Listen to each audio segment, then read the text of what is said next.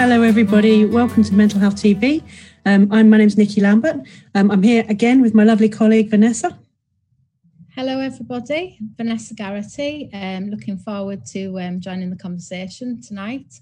I'm actually on holiday in the Lake District, so my Wi-Fi is a bit patchy, but hoping to stay with the conversation. I'll be doing the social media tonight, so if you're following on Twitter, it's MHTV hashtag, and we'll feed any comments, questions into the conversation. If you're on Facebook, if you like the Unite MHNA page, you can follow the live stream that way as well. Thank you. Brilliant. And we're joined tonight to talk about all things substance use and life in general by Ian. Ian, do you want to introduce yourself to the... Yeah, thanks for that, Nikki and Vanessa. So I'm Ian Hamilton. I work at the University of York. And I'm a registered mental health nurse, but haven't been in practice for some time now. So I started my career, and most of my career was spent working with people who were homeless and had co-occurring mental health and drug and alcohol issues. And I've kind of carried on that theme or that interest in the academic work that I do. So it's been really great. You know, it's a wonderful thing about nursing is you can have more than one career, can't you? So yeah, I feel really lucky. And we're going to do something a bit different. Normally we will have a chat and then we'll come to questions, but tonight we're going to do something slightly different. We're going to start off with a question. So this has come from Helen Kehoe, who's a CAMHS background. So whilst nursing within CAMHS Tier 4 settings, it was always beneficial to have safe, open, educational conversations on substance use and mental health. Do you think it'd be beneficial to have more conversations like this within schools? So this is a question about schools and starting to have more open conversations. What do you think, Ian? Well, thanks for the question, Helen. And I guess it also applies to parents thinking about, talking to their children. And it is quite interesting, the evidence around school-based interventions on drug use. I think we probably, even if we've not experienced it, we'll be familiar with the type of scenario where maybe the police are pulled in to talk to teenagers in a school, or someone who's in recovery comes in and talks about their life. And I think both methods, although they're interesting and almost intuitively you would think are worth doing, the evidence points the other way, and the evidence suggests that actually those children, it makes no difference, and worse still, the children who didn't really think about using drugs, it then raises their curiosity. So it's counterproductive. I think the main message in brief around school education is to make it age specific. So you can't deliver the same type of intervention for a 12-year-old as you would a 17-year-old. And again, very broadly, you would be able to maybe make it a bit more specific to drugs the older the child gets.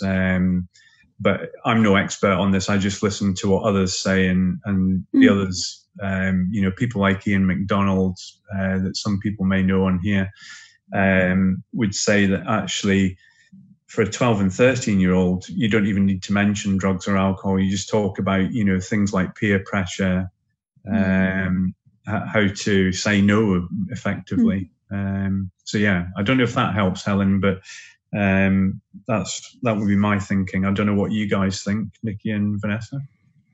I think we don't do enough about building. I don't think resilience is a tricky old topic, isn't it? But I think there's something about, exactly as you say, about raising confident kids.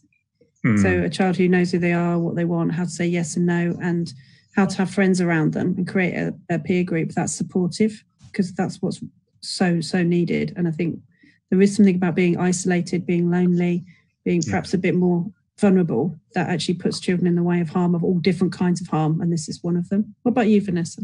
Yeah, I would. I'm speaking.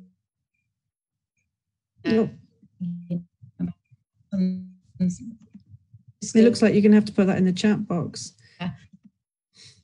We'll repeat it in a minute. But yeah, absolutely. So something to be said about supporting children. We also wanted to talk about 3 or 4, we can circle back to topics, but we wanted to bring in quite a few different aspects. And one of the things I wanted to sort of ask you about is what's been the impact of COVID on people's use of drug and alcohol? Do we have any data on that yet? There's little bits coming out. There's probably a bit more on alcohol than there is on drugs, which, that's a useful reminder, isn't it? That when you have a product that's illicit, it's really difficult to measure what's going on for obvious reasons. So with alcohol, just very quickly, it looks as though what's happened is those people that were drinking very moderately prior to COVID or were abstinent have more or less continued that. So those at low risk have continued to be at low risk during COVID, and they make up the majority of people. There is a significant proportion of people who were drinking at hazardous levels prior to COVID, and they've actually increased the amount they're drinking as far as we can tell. So there seems to be 2 very distinct groups. With regards to drugs, it depends which drug we're looking at, and so I think the easiest way I can summarize it is there's been very little disruption to the market in terms of pricing, availability, supply, as far as we can tell. I think the only thing that might have happened, but we'll have to wait and see, is it makes sense in a way that people would use less MDMA and other stimulants, and perhaps be more inclined to use depressants. So by that, I mean drugs like benzodiazepines, alcohol again, and even cannabis. So, but that's, the information on that is a bit patchy at the moment. So it's more just a kind of guess, really. But the data will become available, and it'll be interesting to see what it reveals. Well, I think it's always interesting because it was kind of like British or English culture around drinking anyway. Was the first thing that happened with all the kind of the COVID memes and things like that, which they're not an accurate portrayal of what's going on in society, but they do show us what we think is funny or what we think is relevant. It's the amount of alcohol-based jokes, commentary. It was straight through the roof, wasn't it? So part of that is anxiety, part of that is not having to go to work, and all these different sort of coping mechanisms. And it's always seen as so acceptable. Yeah. Not to have a drink, but to be drunk. No. And it's really interesting the way we approach it. It was quite telling. I did a piece for The Independent around alcohol and what was going on. And a very small line in there attracted quite a lot of attention. And that was, I can't remember how it was phrased, but basically suggesting it might be an opportunity to try a dry COVID. And that really stirred a hornet's nest. So, everybody piled in on that and said, if it wasn't for alcohol, I wouldn't be able to cope. So it's quite telling, really. And I hope I don't think I phrased it in a way that was meant to be, argumentative or accusing people in any way. It was just as I say, a suggestion. But there's clearly some sensitivity around that. So yeah, and it's interesting, isn't it? Because I think when you use your voice like that, you never know what part of it is going to resonate with people and what they're going to respond to. But interestingly, it shows that exactly as you say, a sensitivity around that issue. Vanessa did just post a question. We have a chat box going on as well, saying, and it kind of circles us back to the nursing curriculum. So why is substance misuse not taught particularly effectively in the nursing curriculum? So obviously different unis approach this differently, but so it's a valid point, isn't it, that we don't always do a brilliant job of it. It seems to be less important yet drug and alcohol use on the increase, and that's a Facebook question that's coming from one of our colleagues. So have you any thoughts about how we approach drug and alcohol in the nursing curriculums? Yeah, I mean, it's no surprise. I think it's essential, really, because there's no aspect of nursing care that isn't impacted by drug and alcohol use at some point or another. So whether you're an adult nurse, a child nurse, or a mental health nurse, it doesn't really belong to one area. And the full spectrum of drug and alcohol use is going to impact on your nursing careers for people who, as I mentioned a minute or two ago, are low risk in terms of their alcohol consumption, right through to people that are, extremely chaotic, dependent, and really suffering, as it were. So yeah, I'd see it as essential. I think, to be honest, it's the same problem with medicine. It's really patchy.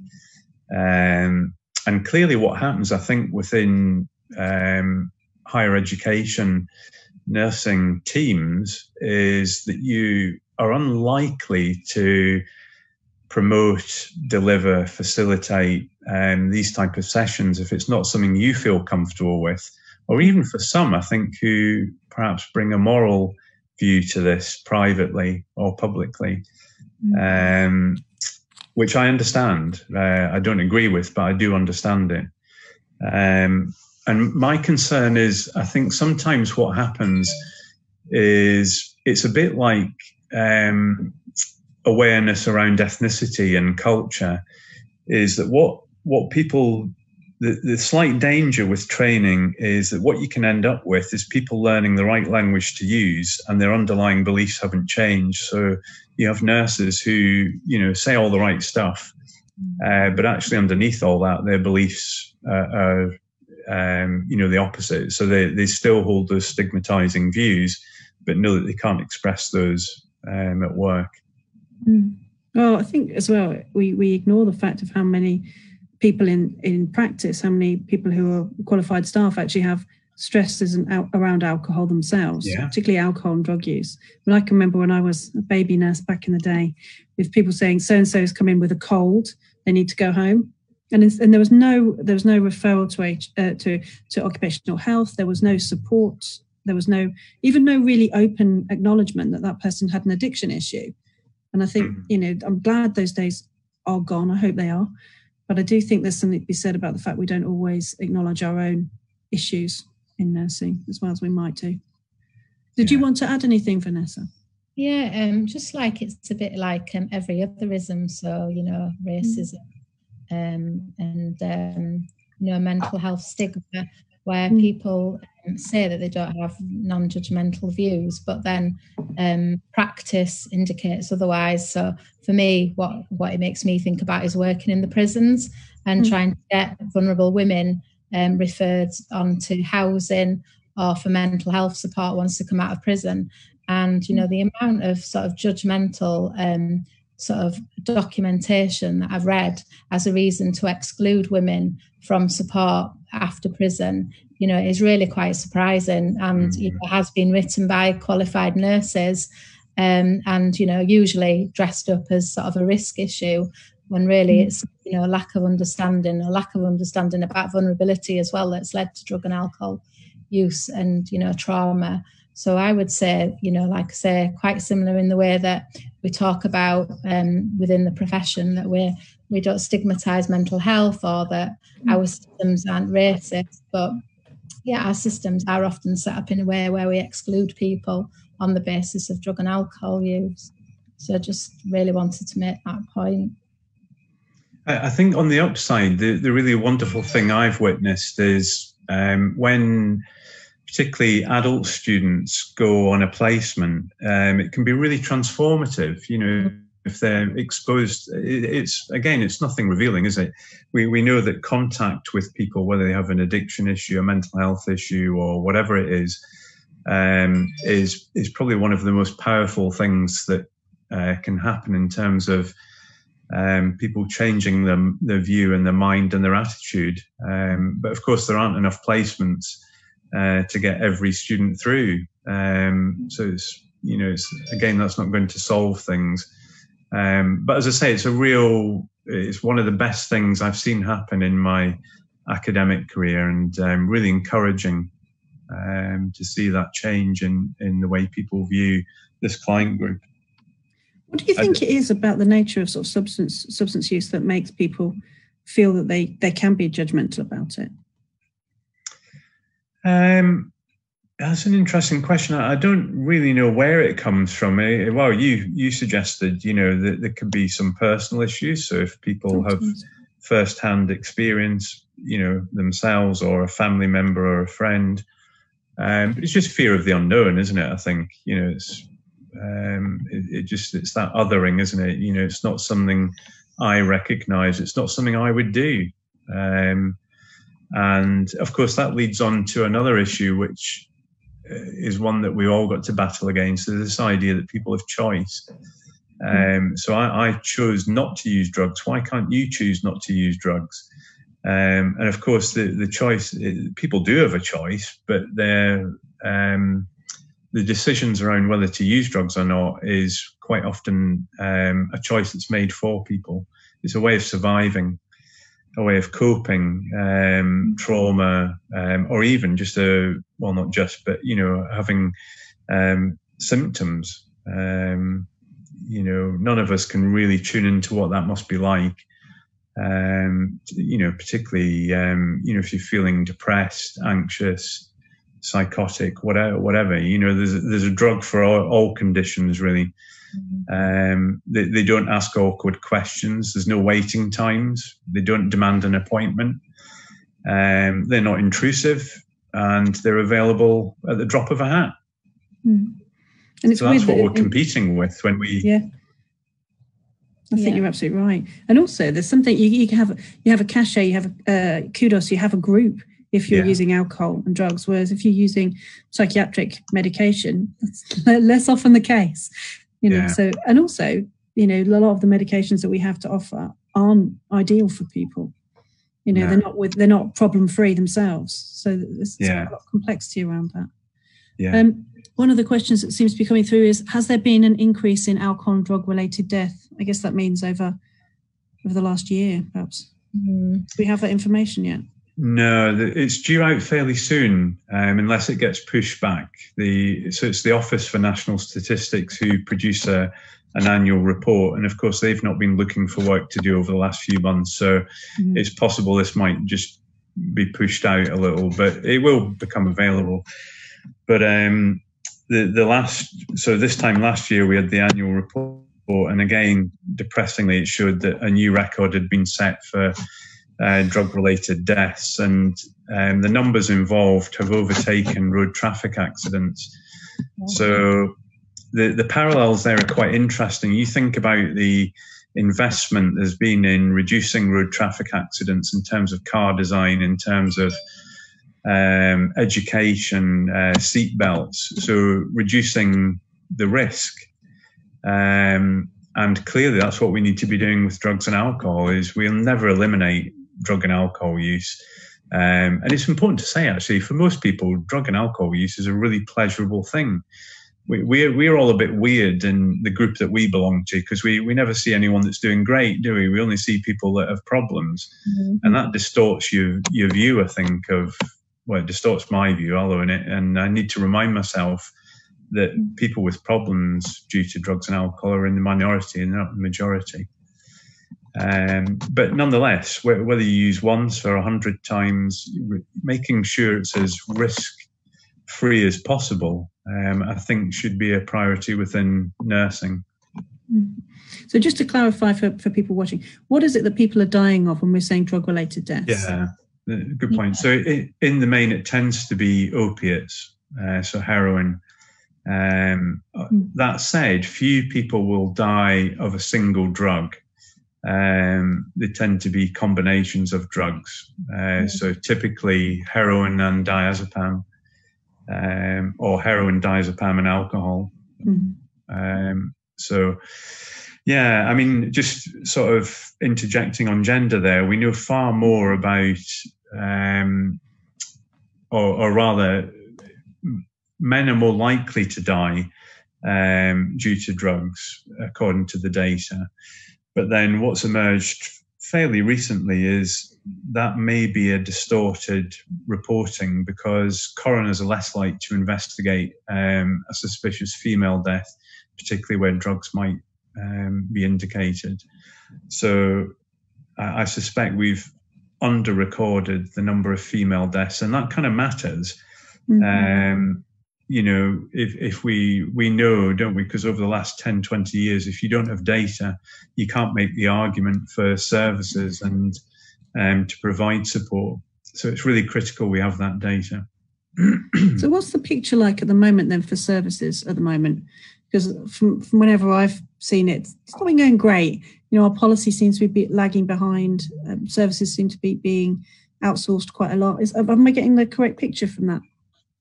Yeah, absolutely. We at one point, going back to the 1990s, the early noughties, the UK led the world in terms of the type of drug treatment and support we offered. Since then, I don't want to bang on about it because it is quite depressing with you, but one of the telling things that has happened is we've wiped out and made extinct addiction psychiatry. They're an endangered species. Now, that wouldn't happen in oncology or cardiac care. You wouldn't get rid of all the medics and consultants with all their expertise. This needs to be a multidisciplinary effort. And of course, the reason that addiction psychiatry has been decimated is because it's been a race to the bottom in terms of commissioning, and they're just too expensive. Nurses are fairly expensive even though they may not feel they are. But when your budget keeps shrinking year on year, there's only so much you can do. So I'm not blaming any of the drug treatment providers, but I'm definitely blaming the government. And again, I think this is something to do with the wider population. The government wouldn't get away with this if it was unpopular. So again, this brings us back to choice, doesn't it? So most members of the public would just view this as people making a choice to use drugs. Therefore, it's up to them to sort it out. Okay. So is that reflected in policy as well? Do we have up-to-date policy? Yeah. So the mantra we're all getting used to is from Boris Johnson and colleagues is we're following the science on COVID, but they're certainly not following the evidence and the science when it comes to drugs and alcohol.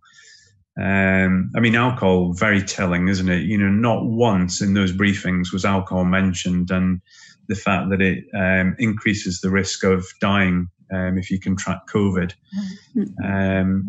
And off licenses at the beginning of this pandemic were put into the same category as pharmacies and deemed essential. So that to me is quite telling, really, of where not just this government. I'm not Tory bashing. I think governments of all colours have had a very cosy relationship with the industry, and the industry's worked hard to achieve that. Definitely. So thinking as well, you did make some waves recently with a letter talking about morphine, talking about pain management, and sort of being a little bit more political. Can you tell us a bit about that? What that campaign was for? Yeah, this was in May. It became apparent that not secretly, but behind the scenes, the government was aware that there were some problems with the supply and distribution of morphine.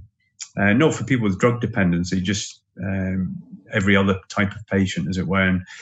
And of course, if you do contract COVID, what we know is, it can be painful, but probably one of the biggest risks is obviously to your respiratory system. And what morphine does is that helps just relax you and get you into a more steady breathing pattern.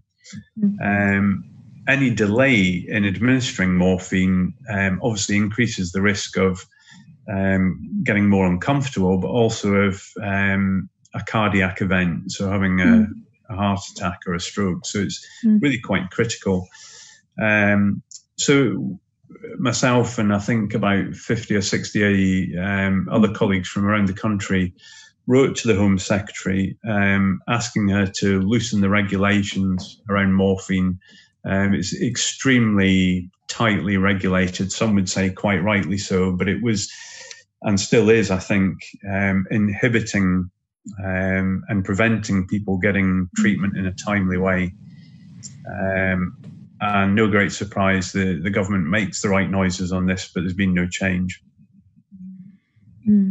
And it's interesting to me because even during our short conversation, you've talked about writing, speaking up, speaking out. Is there some advice or some thoughts you have on maybe nurse voice, how we use our voices, how we use our professional knowledge?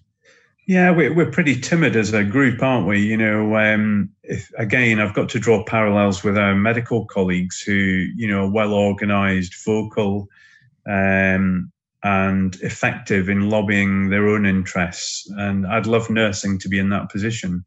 You know, healthcare is political, undoubtedly, in terms of who gets what and why. And I think most nurses are aware of that, but it's just having this collective way of organising ourselves and you know, being agitators, being advocates is not something we have a great deal of experience with. Unlike medics, who, you know, that knowledge, that skill is passed from generation to generation, and it's not seen as something exceptional or you know, people rocking the boat or whatever. You can provide good nursing care and be politically active. The two aren't, you know, they don't compromise each other in any way. They complement each other. So how did you get started? How did you go down that route a bit more? Me, Nikki? Yeah. I don't know. I guess you quickly figure out, don't you, that while you might be able to influence your peers around you, if you start engaging with the media, you're able to potentially influence a wider group. So that was my thinking, really, and a desperate need to become famous. Job done. Go on. Vanessa, did you want to come in on that? Because I know your signal's been a bit wibbly.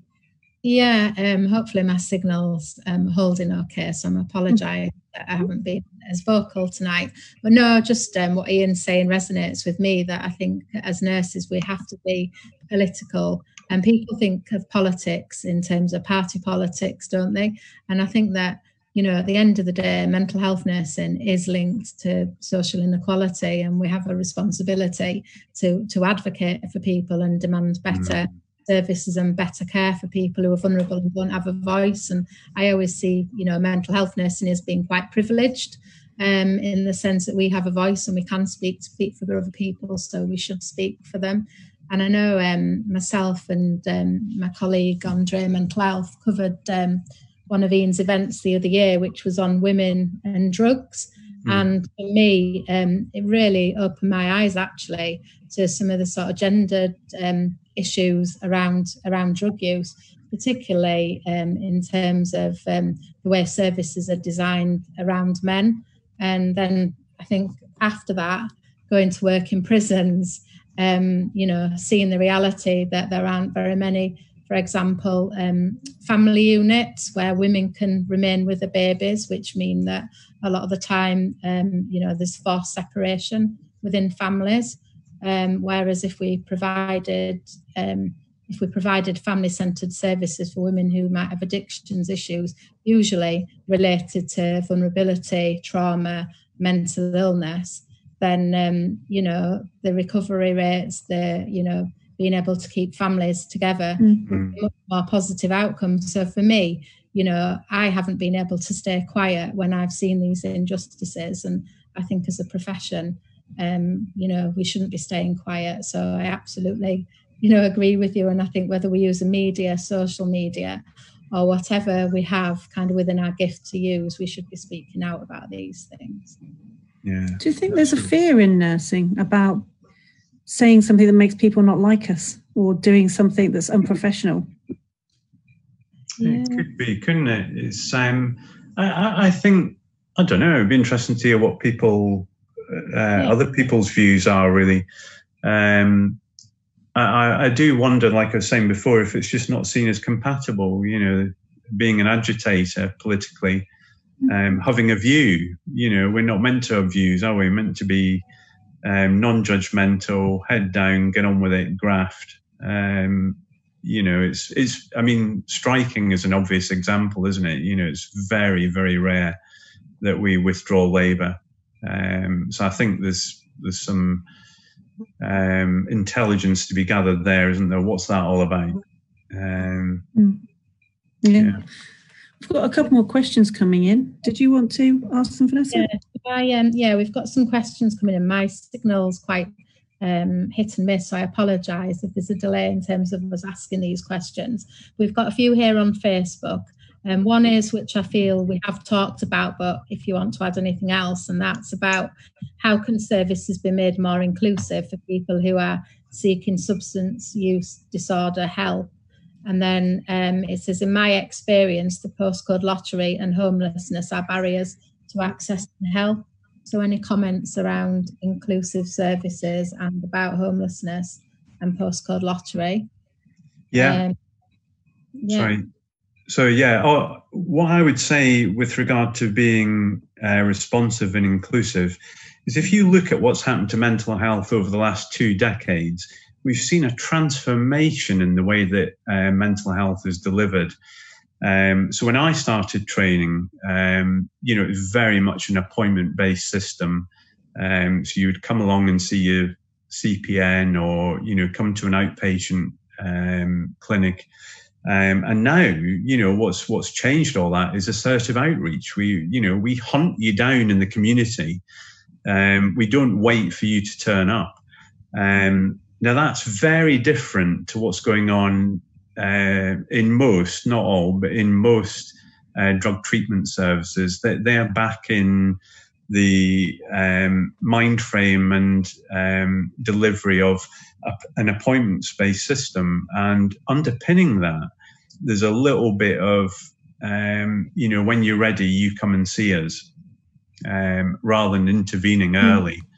So I find that really interesting, given that there's many people who have both issues, a mental health issue and a drug and alcohol issue, and the approach of, at best, if they are getting a service from drug treatment and mental health, it must be a little bit perplexing to see those very different attitudes and approaches.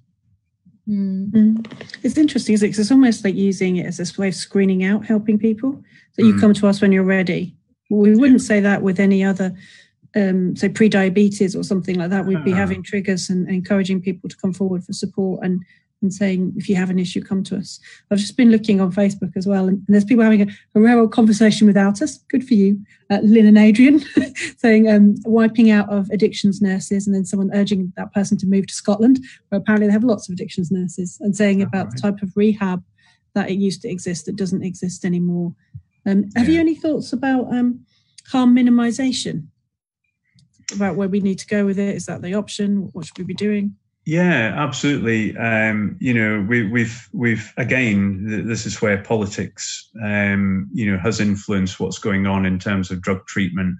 So in 2010, when David Cameron was Prime Minister, there was a clear move from harm reduction to abstinence, and that was signalled and encouraged through commissioning of services.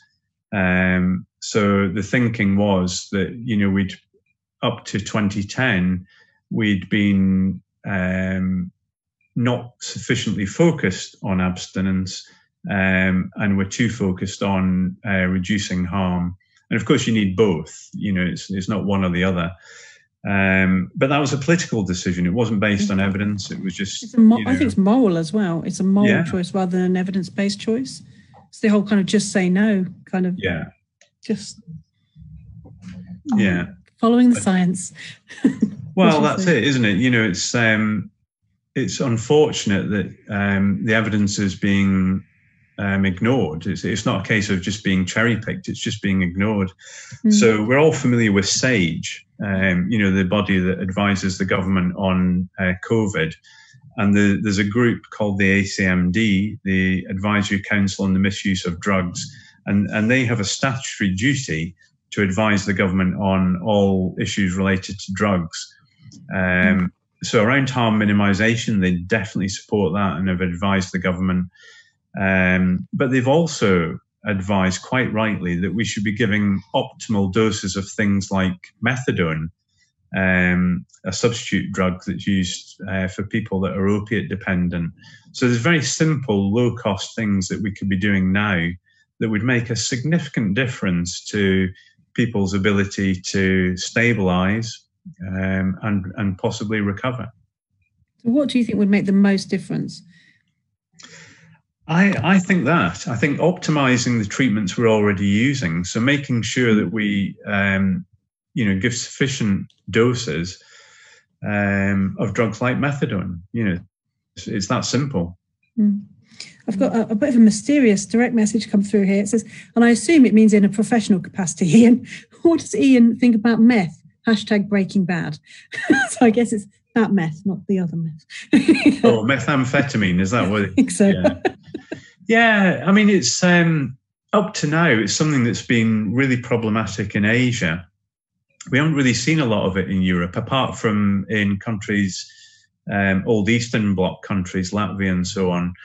But there does seem to have been a change recently, and I'm not sure how it's going to play out, but Mexican cartels have been collaborating with mainly Dutch MDMA labs. So there's been some sharing of intelligence around how to produce methamphetamine. Now, it might be that's just so they can continue supplying the Asian market, but I would be really surprised if there wasn't some kind of increase in supply to the UK and across Europe. But we'll have to wait and see. It's been updated. Crystal meth is what they've crystal just meth. said. Yeah. It's it's a drug that it's difficult to see an upside to be honest. I wouldn't say that about most drugs, but I think the damage that it can create is pretty horrific, really, and particularly to mental health as well. Yeah, I think where I've seen it most is in the LGBTQ plus community, and it has been decimating in the experience I've had of it. So it is something I think that nurses need to keep up to date with. And it's always difficult, I think, for me as a nurse. And one of the things I've always found really difficult is when you have sort of like you want to talk, but you don't want to use young people language at people because it's just so cringeworthy and so terrible. But there is something about street language, about understanding kind of common parlance for drugs, and I think that's one of the things that maybe puts people off. Yeah, no, it's a good point. And also we're quite shy about sex, aren't we? And sex and drugs go really well together. It can be one of the main motivations, not just for the LGBT community, but for straight people as well. It's not an area that's been well researched, and yet could yield so much information and really help us to help others. So mixed up in terms of subculture, in terms of payment, in terms of pleasure, in terms of lots of different ways of thinking about it, and not necessarily all negative. But until we understand that mechanism better, we can't really help so well.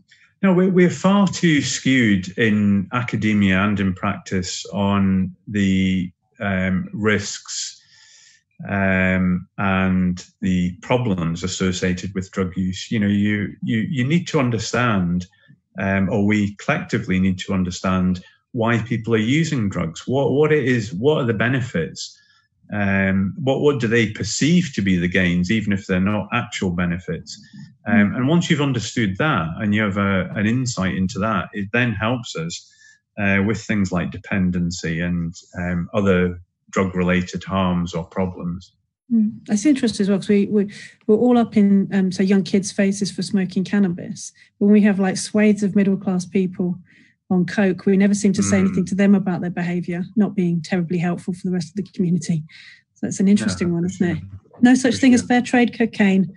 There's no point drinking your herbal tea, shopping at Oxfam, and taking coke. But again, that was a clear political move, wasn't it, by, I can't remember if it was Priti Patel or Sajid Javid at the time, but the Home Secretary basically accusing the middle class of contributing to the rise in knife crime and violence. And of course, there is very little connection between the two. What the Home Secretary got muddled up about was county lines and cocaine dealing. Now, county lines isn't about dealing cocaine. It's about heroin and crack cocaine. Can you just explain county lines for anyone who hasn't come across that before? So this phenomenon of having young adolescents, young teenagers who pick up drugs in urban areas and cities like Birmingham, and then had been using anyway the rail network to get out into more provincial areas, rural areas, and I guess just expand the market. So that was deemed or tagged as county lines. Still going on. Nurses need to be aware of it because it's a safeguarding issue, yeah. particularly because of the transportation of young people away from home, and they're often children who've been care leavers or vulnerable in other ways. Yeah. The other thing that raises it as a safeguarding issue is that they can be cuckooed. So if you've got someone who's an older adult or someone who's vulnerable, maybe with learning disabilities, sometimes a gang will set up a group of kids nesting in that person's house.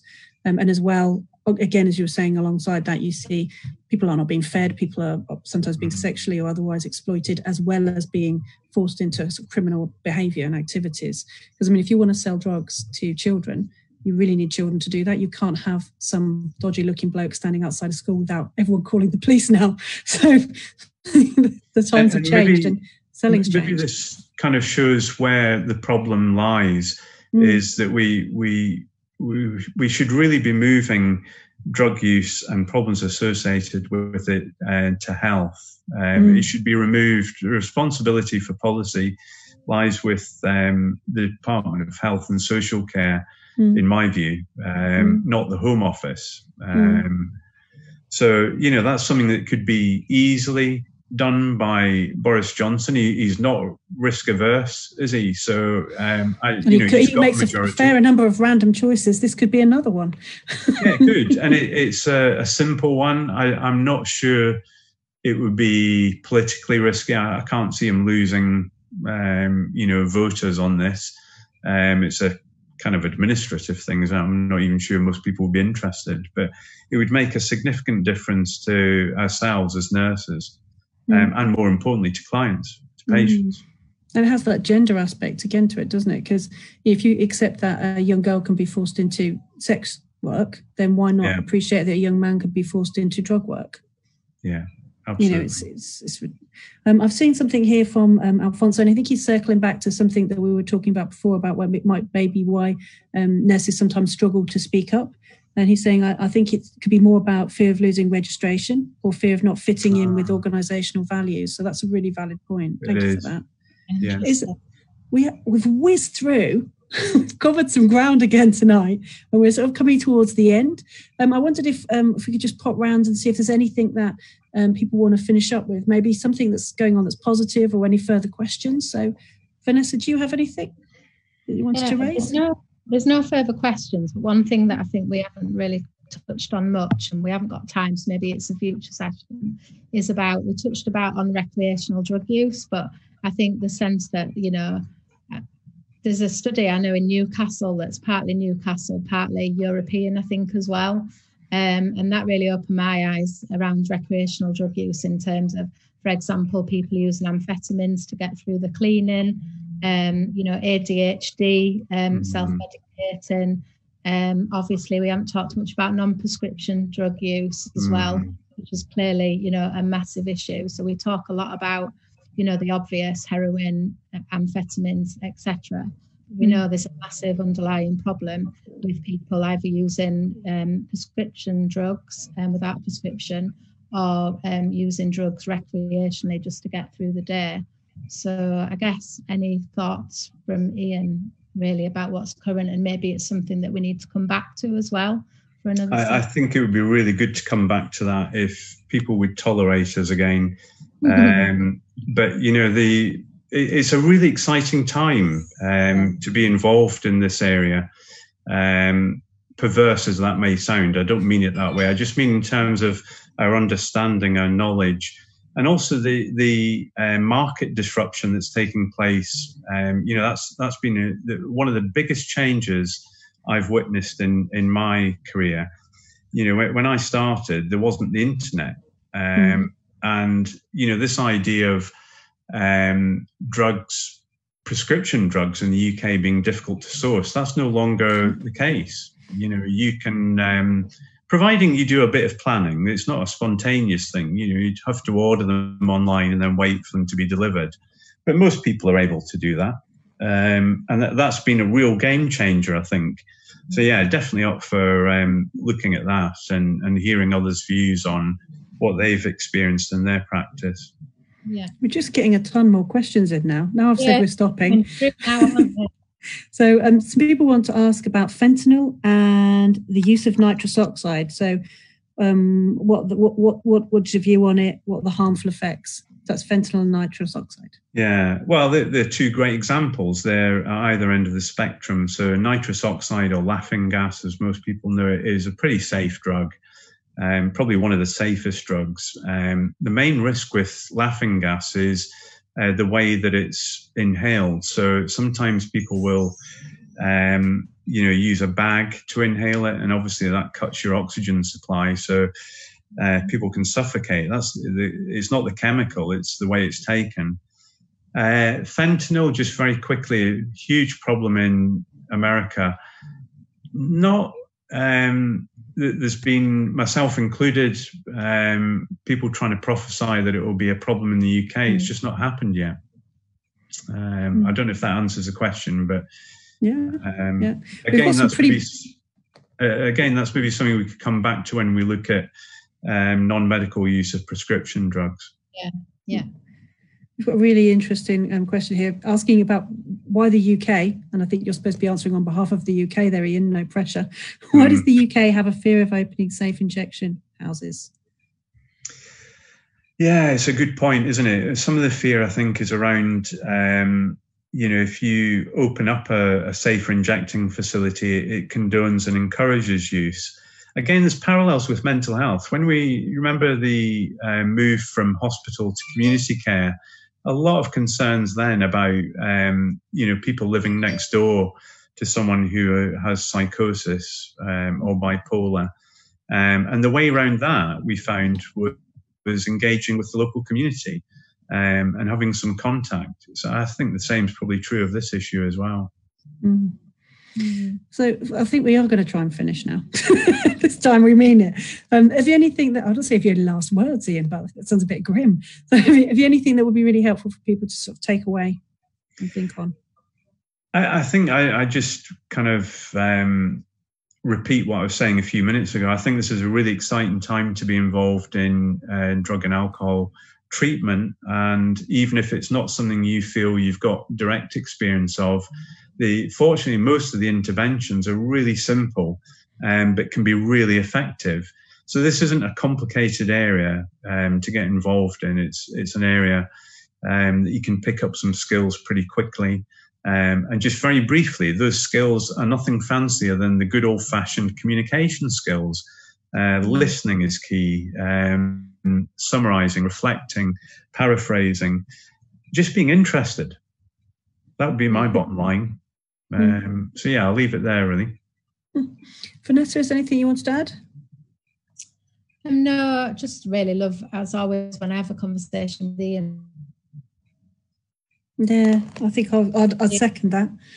Yeah, absolutely, and particularly as you might well be if you're kind enough to come back, you might well be our first 18+ episode if you're going to talk about sex and drugs.